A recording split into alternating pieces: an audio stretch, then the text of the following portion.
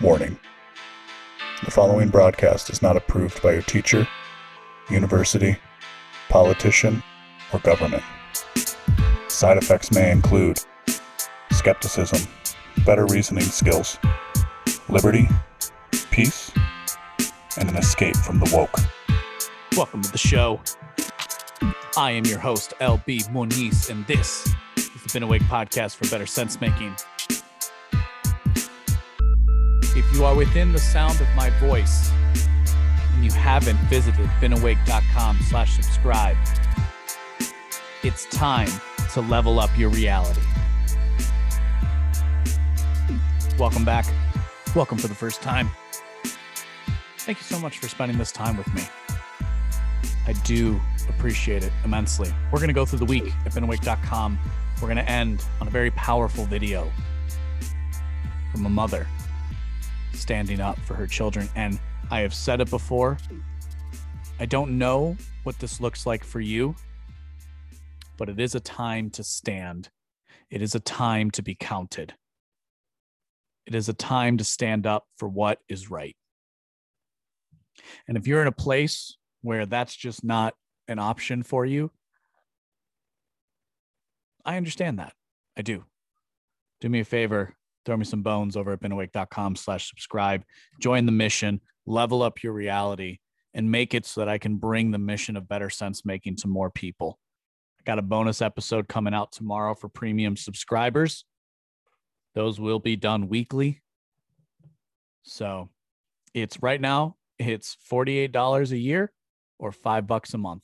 That's a 50% off discount forever because you're good enough to support me now before this turns into something that's unstoppable. And it's already unstoppable. So Monday's post over at beenawake.com, I asked the question, is leaving Afghanistan the right decision where empires go to die? If you didn't know, the U.S. signed a peace deal with the Taliban, who, by the way, never attacked the United States before the government and before our government invaded. So it's a little known historical fact, I think, for most people today, especially considering the fact that Afghanistan is one of the longest wars in American history, and it's basically been waged my entire life, and yet one of the groups that we're supposedly fighting against never attacked the United States, the Taliban. Now, given that you're listening to this show and you understand what better sense making is, you can understand that sometimes we need to hold two ideas in our mind simultaneously. So just because the Taliban never attacked us doesn't mean that they're the greatest people. It also doesn't mean that they're the worst form of government in Afghanistan or the worst elements of the culture in Afghanistan. See, these things are complicated. And you have wrongly trusted the politicians all this time, saying that there was a good reason for us to be there, when in fact they know very well that there isn't. But let's keep reading the piece. So we signed a peace deal with the Taliban in February of 2020. In it, the United States committed to withdrawing its troops within 14 months. I do have, by the way, as you might imagine, I have the entire agreement linked at beenawake.com in this piece if you wanted to read it. But here is part one, just so we're all clear. The United States is committed to withdraw from Afghanistan all military forces of the United States, its allies, and coalition partners, including all non-diplomatic civilian personnel, private security contractors, trainers, advisors, and supporting services personnel within 14 months following announcement of this agreement, and will take the following measures in this regard. And they go on and, kind of label some stuff. 14 months from February 29th of 2020, which is when the deal was publicized, should equal a total U.S. withdrawal by April 29th, 2020. As of my recording this, that is 6 days away. When I wrote it, it was a week and a half away. If you didn't know, we're not going to honor that agreement. Joe Biden is now saying we won't get out until September, I think. But let me ask you a question. In your personal life, do you trust someone when they never follow through?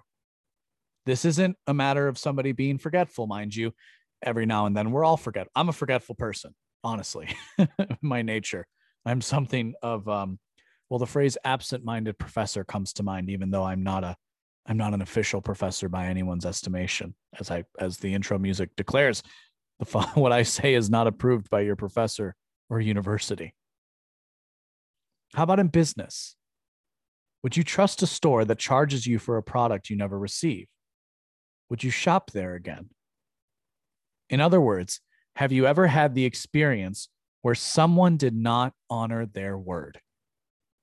In your personal and business life, I would hope that this is a rare occurrence. The adage goes, fool me once, shame on you. Fool me twice, shame on me. And this exists as sage advice. You should really take it.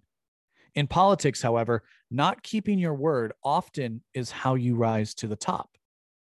Democracy means, in part, while the structure of government doesn't change, the actors at the top of that structure do. If domestic law is not what is written down, but what is enforced, then what good are international treaties?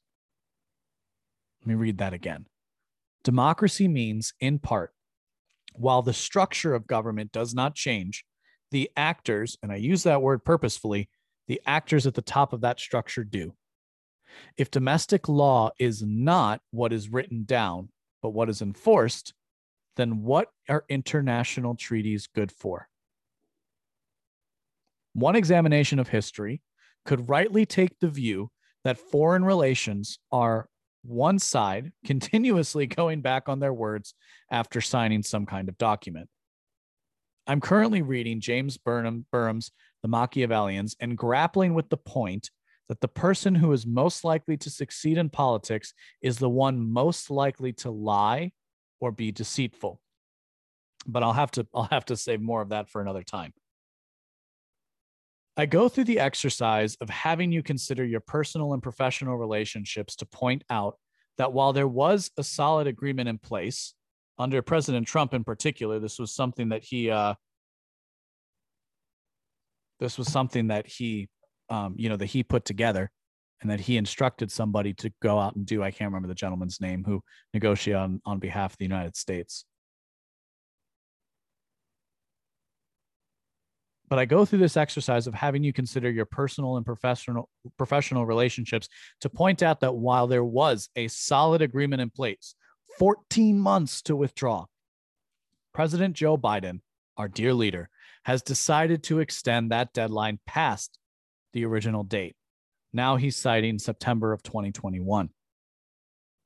We've discussed the ideas of different moral cultures in the pages of BeenAwake.com before. Put simply, there are honor, dignity, and now victim moral cultures with fleshed out norms that exist simultaneously and within different parts of the world. Largely speaking, my understanding is that Afghanistan still has a very strict honor culture where a man's word ought to be his bond. An assigned treaty, therefore, means even more. How do we do things with words? What are we doing when we put words down on a piece of paper? What am I doing, speaking, writing, and speaking? I'm trying to do something of meaning, of note. Arguably, that's what they were trying to do with the peace treaty with the Taliban, to end a war on some sort of front. And when we signed a treaty with a culture who largely believes that a word should be bond, and therefore a treaty would mean even more. In the world of geopolitics, such a mentality will become a problem. Mentality that a man's word should be his bond, that is. From our position in the USA, 20 years into a war we never should have fought, I can understand how the average American would shrug their shoulders and say, what's 5 more months? We can just pull out eventually. I don't agree, mind you, but I can understand that position. In the world of a Taliban leader, literally fighting for control over a country that he thinks he should rule, because that's what the Taliban is doing, mind you. They fight. They control certain. Afghanistan, as such, by the way, this nation state of Afghanistan has never existed. except in maps. It doesn't exist within the minds of the people the way that the United States of America does, for example. Or even, interesting to note, if we're going to talk about the Middle East, even to the extent to which Iran does. See, Iran has more of a solid, solidified nation state than the Afghanis do. This is largely a Western construct that's put over these people. So the Taliban leader is fighting for control against the Kabul, the U.S.-backed Kabul government. And part of this agreement was that they were going to have to come to peace with them as well. And of course, they're also fighting in especially the rural areas, more traditional tribal elder leaders, so on and so forth. It's very, very complicated stuff. So from our position, though, in the USA, 20 years into a war we never should have fought, I get how the average American is going to shrug their shoulders and say, what's 5 more months? But for the Taliban leader, who is literally fighting for control over a country he believes that he should rule, I don't know a ton about the Taliban. I do know that they are, fundamentalists in a religious sense. And so they believe that they are instituting Allah's will. They are doing God's work. They are doing holy work by what they were doing, right? And part of this, by the way, it's like making sure that men don't shave, and also that you can't trim your beard. I have a nicely coiffed beard, if you didn't know. I make sure it looks real nice, but that's actually against some more fundamentalist interpretations of Islam. Interesting to note, amongst many other things. But so the Taliban leaders literally believe, or at the very least claim to believe, that they are doing this for the sake of Allah. They are doing this for God. And then we just, we said, hey, by the way, we're going to come to peace with you, and we're going to do it, in all the ways, and give you the things you need. And now we're saying, oh, it's going to be 5 more months. So for the Taliban leadership, this could be perceived, and likely will be perceived, as a violation of their deepest sensibilities. This will be, I have to think that, and we'll see how the next few months play out, right? I could be wrong. I hope I'm wrong. I hope that by the end of 2021, American troops are home, that we no longer have a military presence in Afghanistan. That is my hope, but I do not deal in hope. I don't deal in hope when it comes to foreign relations, when it comes to the war on terror. People who oppose the imperial power of the United States government, and it is an empire, will rightly point out that the United States has never withdrawn fully from a nation it once occupied. There are still active military bases in places like Germany, Japan, Korea, etc. Hell, we have one in Cuba, Guantanamo Bay. In preparation for this piece, I went to the ever-principled antiwar.com, where they had this headline: Taliban, U.S. violating signed peace deal with recent airstrikes in Afghanistan. And then there was this gem. And this gem is a piece that the headline of which reads, Pentagon is unclear if contractors will leave Afghanistan. So let's read the quote. So the contractors, we don't know exactly. This is a quote. There are some preliminary plans, and clearly the goal is to get all our personnel out, and I suspect that contractors will be a part of that. But whether there will still be a need for some contractor support, I just don't know, he said. The U.S. plans to continue supporting the Afghan military and Air Force. Since the bulk of the maintenance for these armed forces is performed by U.S. contractors, there is a good chance the Pentagon will justify a continued presence of private contractors. Now, that is a quote from the Pentagon spokesperson, John Kirby. It would seem that the powers that be would prefer to waste your hard-earned dollars in a war that has no meaning rather than bring the troops home. While you have no real choice in how your tax dollars are spent, you will pay the price of not honoring an agreement made with a people who expect debts to be paid. See, we're already doing airstrikes in Afghanistan in violation of the treaty. But we said, hey, don't worry, man, we're going to pull out in a few months. Just for right now. For right now, we're going to stay there. But in a few months, we'll pull out. Don't worry. But in that few months, we're going to do airstrikes against your targets. What do you think that's going to do to the Taliban fighters, to the Taliban generals and lieutenants and whatever the equivalent is in their groups? You think it might piss them off? Do you think that? Do you think it might upset members of the Taliban that the U.S., first off, didn't pull out when they said they were going to? And secondly, then just started bombing the crap out of them again. Do you think that might upset a couple members of the Taliban? Do you think that it might upset a couple members of the Taliban so much that they might, they might attack US troops in Afghanistan? You think that might happen? You think that's possible? That after reneging on an agreement, fighters in the Taliban would ambush, let's say, a US patrol? You think that's likely? Do you think that's possible between now and September? I'll do you one better. Did you know that the Pentagon has already signed has already signed for mercenaries to go to Afghanistan through 2023?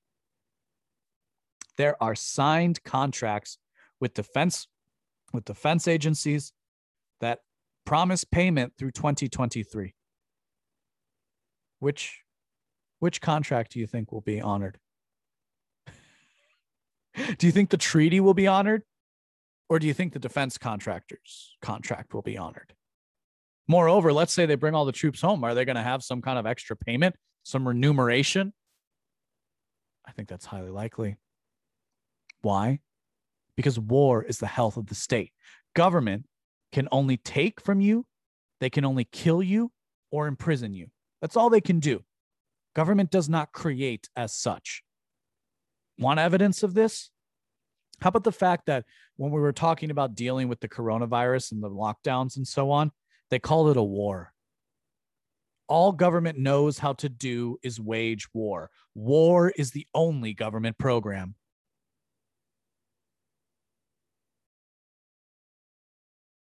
And war is what we can continue to expect in Afghanistan, because that is where an empire goes to die.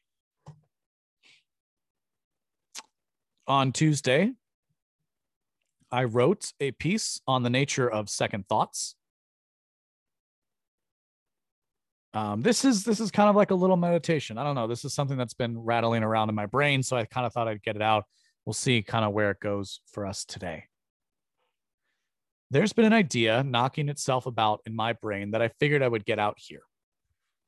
There may be more to say about this in the future.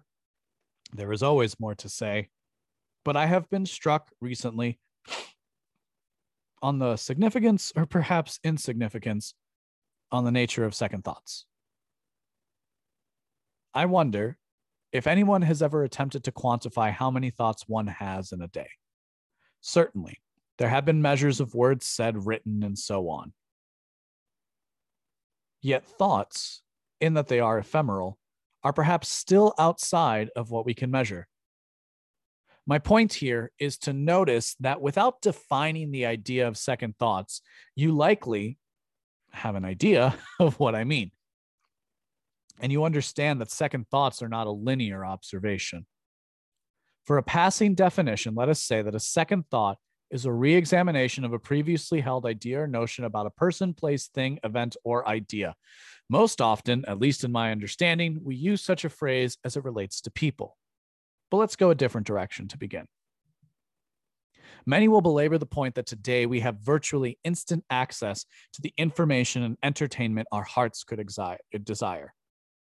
One consequence of this is that from many stories, you will be given a hot take or a quick, reflexive, and often incendiary comment on an otherwise complex story. Let's take platforms like Twitter out of the equation for a moment. Consider instead that every headline is a certain kind of hot take. The cable news format and many other media centers also will provide hot takes in the form of analysis and coverage for a story, even when all the facts as such have not been assembled. We've talked about this with mass shootings, for example. We've discussed this, right? That places like CNN and Fox News, that they want to be purveyors of smut, as it were. And that's what they do in the wake of tragedies, is they love the fact that it's going to bring people's eyeballs to their screen. And so they will opine and talk ad nauseum about such a subject to draw more eyeballs to the screen in the same way that a pornographer produces as much pornography as possible.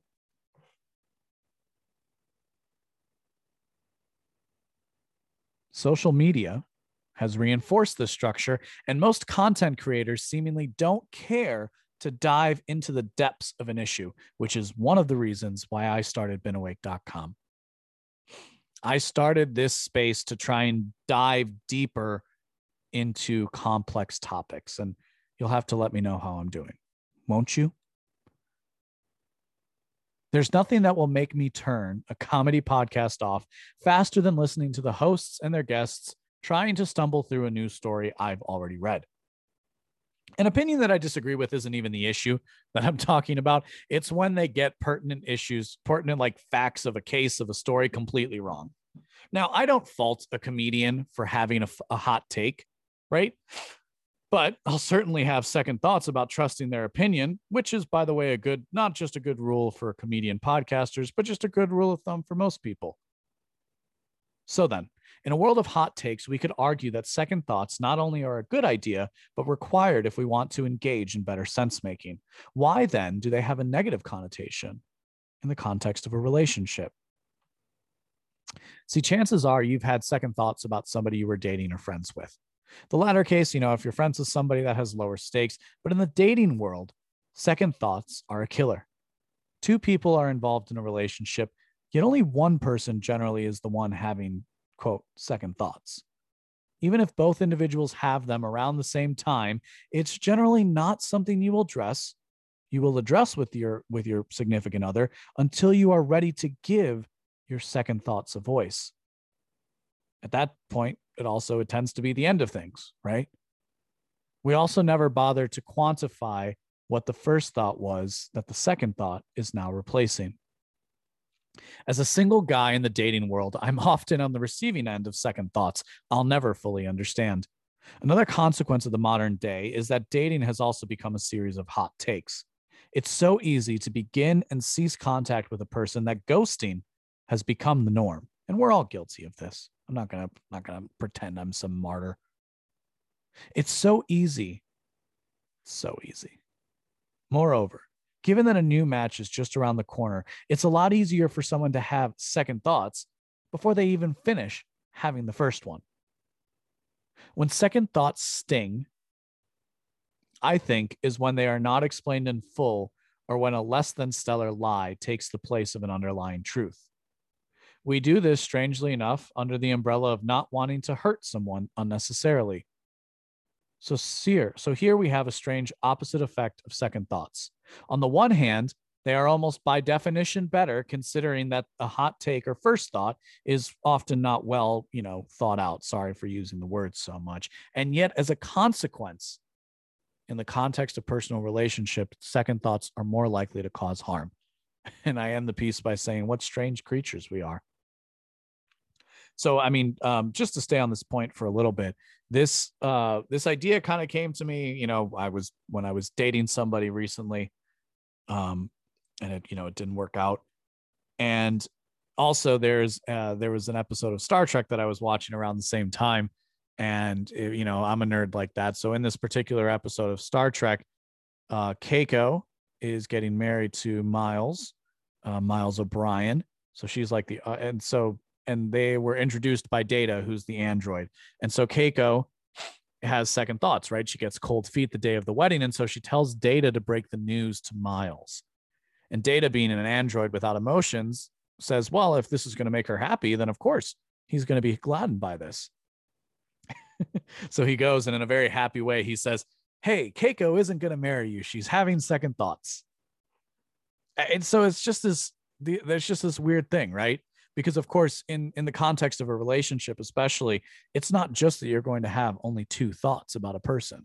You have many, frankly, probably unquantifiable amounts of thoughts as you get to know somebody else. We are making hundreds of decisions every single minute, hundreds of little judgments in our eyes, in the way, and that we don't even have full conscious control over sometimes. And moreover, unless you're somebody who looks closely for things, you might just be reflexively reacting to a situation. And so second thoughts seem to come out of nowhere. So I hope this doesn't come out. This is kind of, just like I said, this is something that's been like knocking its way in my brain. I don't really get it. It's kind of this like, what do we mean by second thoughts? Are they always better than the first thoughts? And what are those first thoughts? I don't know. I might write more about this if you guys find this interesting, but it's sometimes I think things are kind of just worth pondering. Does that make sense? Sometimes it's worth just kind of meditating a little bit on an idea in the hopes that you can kind of reach a different understanding about something. And at least for me, as it relates to second thoughts, it kind of I mean, I'd say when, if in the dating sphere and in my personal, in my friendships as well, I and in my business and frankly in everything I do, I try to live out that ethos of not lying. Right? Truth is like history, the editor allowed it, but I try my hardest not to lie to people, especially people I care about and people that I want to have a relationship with. And what I've been struck by just in the dating world in general is how often relationships end on a lie. And that's what I'm getting at with the line that says, like, while second thoughts sting, I think it's usually when, like a less than stellar lie takes its place or they're not explained in full. I think it's easy. And again, like I'm not speaking from a mountaintop here. I'm going through, I'm just literally processing things that I've done that have been done to me. There's something to be said for the fact that, like, a lot of times it's as a guy, especially, I think, or maybe, I don't know, maybe it's not a guy thing. Maybe it's a girl thing too. Women get broken up with, but it's often I'll get the excuse, one in particular I've gotten is, well, I have so many things going on. Right. Like it's not even, so it's like, I just don't think I have the time for a relationship right now. Like that's a lie. You have enough time in the day. It's just a question of whether you're willing to give that to another person. And for whatever reason, not for whatever reason, because you don't want to hurt somebody, we're more likely to say something like, oh, I'm just really busy right now. I don't have the time for this. I've had multiple people cite my lifestyle because I tend to be on the go, live a bit of a nomad life, as being the reason why it's difficult. And that's probably in part true, but it's not the complete reason. But I'll never know. You'll never. And this is the nature of second thoughts as well, as given what they are in the context of a relationship in particular, you never will exactly know why somebody else actually did what they did. I don't know. Worth thinking. So Wednesday's email that actually went out on Friday. But before we do that, let's go to Thursday's content recommendation. So I had a busy real world week. But and so, like, I'm recording the show a day late. I put out an article a day late. I had the piece of premium content, which I already hit y'all up with.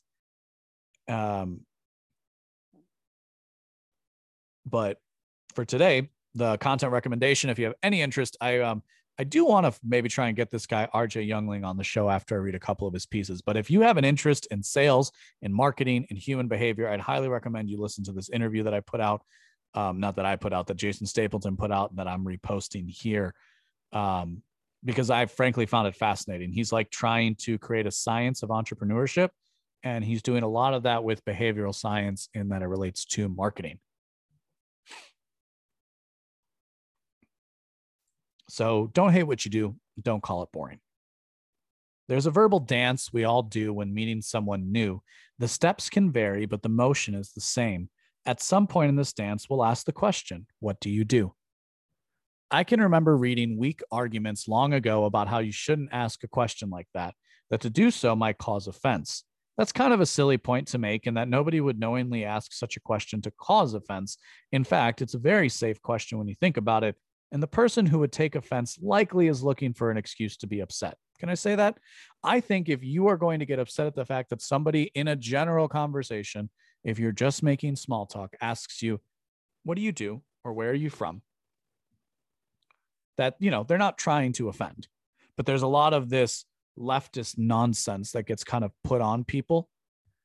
And I think, this also relates to the idea of victim culture as well, right? Because you can turn yourself into a victim. But what do you mean? What do I do?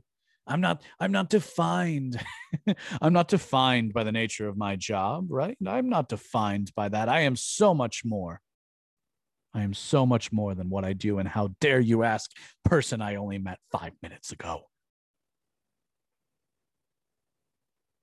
So I do think that, nobody's going to ask a question like that to cause offense. And if you would take offense at something like that, you're looking for an excuse to be upset, and you should really examine who you are as a person. I can understand that not everyone is doing what they want quite yet. But when meeting someone for the first time, there's no shame in pivoting a conversation to what you wish to discuss, right? So if somebody asks what you do, and listen, I've been there. I really like my job that I have now, and I love doing this. But there was a time where I wasn't doing what I loved, and I would still take pride in the job that I had. But then I would pivot the conversation to something else, like what I was studying in school. Inevitably, and I'm guilty of this as well, in response to the question, what do you do? I notice that people will give a couple sentences describing their job description and follow up their job description with some variation of, boring stuff. What you do for employment doesn't define all that you are as a person, but it certainly is something you spend a lot of time doing. As such, it does define some of what you are. So notice that. It doesn't define all of what you are, but it certainly defines some of what you are. Once upon a time, the options in front of you were very limited.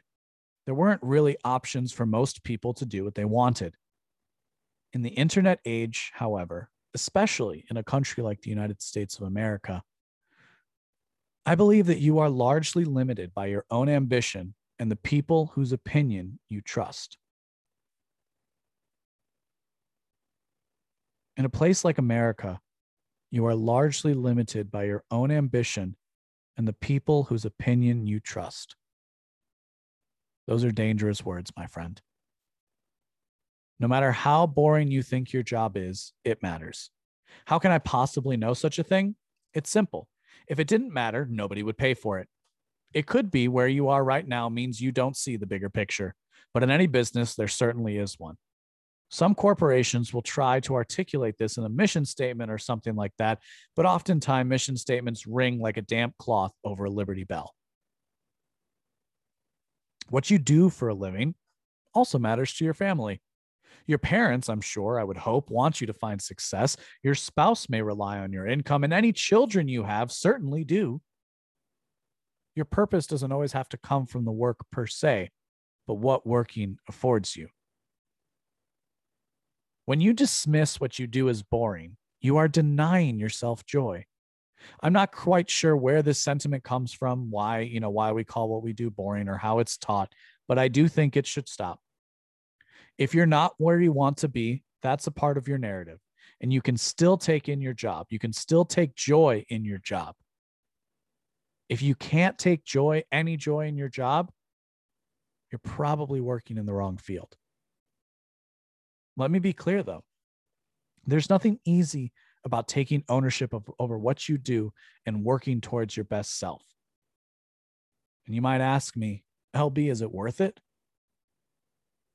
Well, I would say the struggle is, but I'll have to let you know whether the result is when I reach the top of what I'm doing. The last thing I want to share with you guys today, and don't forget, you have there's an extra 40 minutes of content being released as well this week. That is for you premium subscribers, and I am offering a lifetime 50% off discount for anybody who would subscribe. That's $5 a month. Very, very reasonable if you ask me. And I will never offer a lifetime discount like that again. So that's between now and the 1-year anniversary of BeenAwake.com. We're going to end today. We're going to end today with the words of a mother in Georgia. And, you know, I've said this before, but I think now is a time to stand. And this woman certainly did. Every month I come here and I hear the same thing: social emotional health. If you truly mean that, you would end the mask requirement tonight. Tonight. This is not March 2020 anymore. We have 3 vaccines. Every adult in the state of Georgia that wants that vaccine is eligible to get it right now, and every one of us knows that young children are not affected by this virus. They're not, and that's a blessing. But as the adults, what have we done with that blessing? We've shoved it to the side and we've said, we don't care. You're still going to wear a mask on your face every day, 5- and 6-year-olds. You still can't play together on the playground like normal children, 7- and 8-year-olds. We don't care. We're still going to force you to carry a burden that was never yours to carry. Shame on us. My 6-year-old looks at me every month before I come here and she says, are you going to tell them tonight? Tell them I don't want to wear this anymore. And I say, baby, it's not time to fight that battle yet. I try to explain that there's so many things, but it's April 15th, 2021, and it's time. Take these masks off of my child. And I know what I'm going to be met with. But Ms. Taylor, the CDC, we did not vote for people at the CDC. We did elect leaders who do create policy. We elected the 5 of you. We chose you to make difficult decisions for our children. We chose you to make decisions that would be in our children's best interest, and forcing 5, 6, 7, 8, and 9-year-old little children to cover their noses and their mouths where they breathe for 7 hours a day, every day for the last 9 months for a virus that you know doesn't affect them. That is not in their best interest, and this has to stop. Defend our children. My 6-year-old can't come up here and say this. It has to stop. Take these off of our children.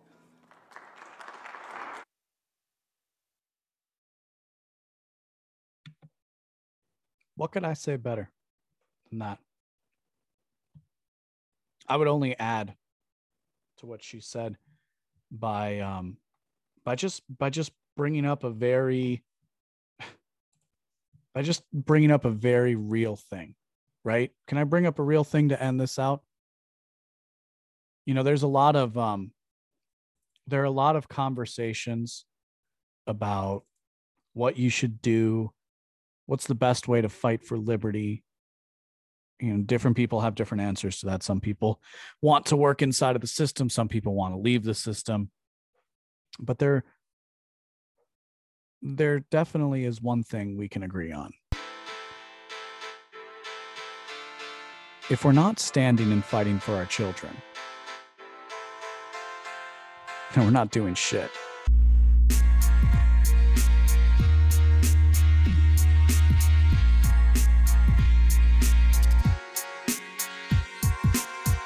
If you like what you heard today, go to beenawake.com to subscribe for future updates.